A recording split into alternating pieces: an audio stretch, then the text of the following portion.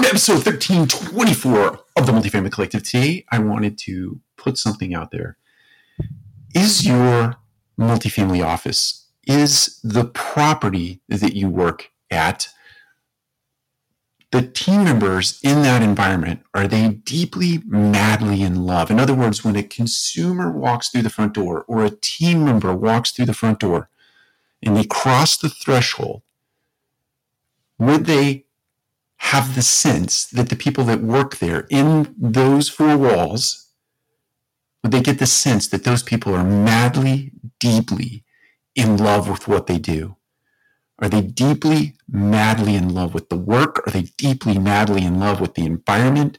Are they deeply, madly in love with the collaborative nature of the team that they're doing that work with? Does that exist in your corporate environment, that the mothership of your organization, your enterprise?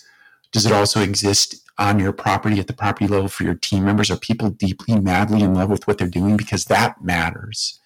And it matters in the sense that that translates or pushes through to the consumer or the business partner. And if people are deeply, madly in love with what they're doing, that consumer experience will be top-notch. It will be off the charts, even in a moment of adversity. If they're coming in the door to solve a problem or they're upset about something, if people are in your environment and they're deeply, madly in love with what they're doing, that consumer will get a real response, a real solution to their issue, a really good experience that will keep them coming back for more, even if they're coming in to solve a problem, or if they're just coming in to pay a rent or to turn in a service request, if people do that anymore, or they're just coming in to talk to somebody in your office.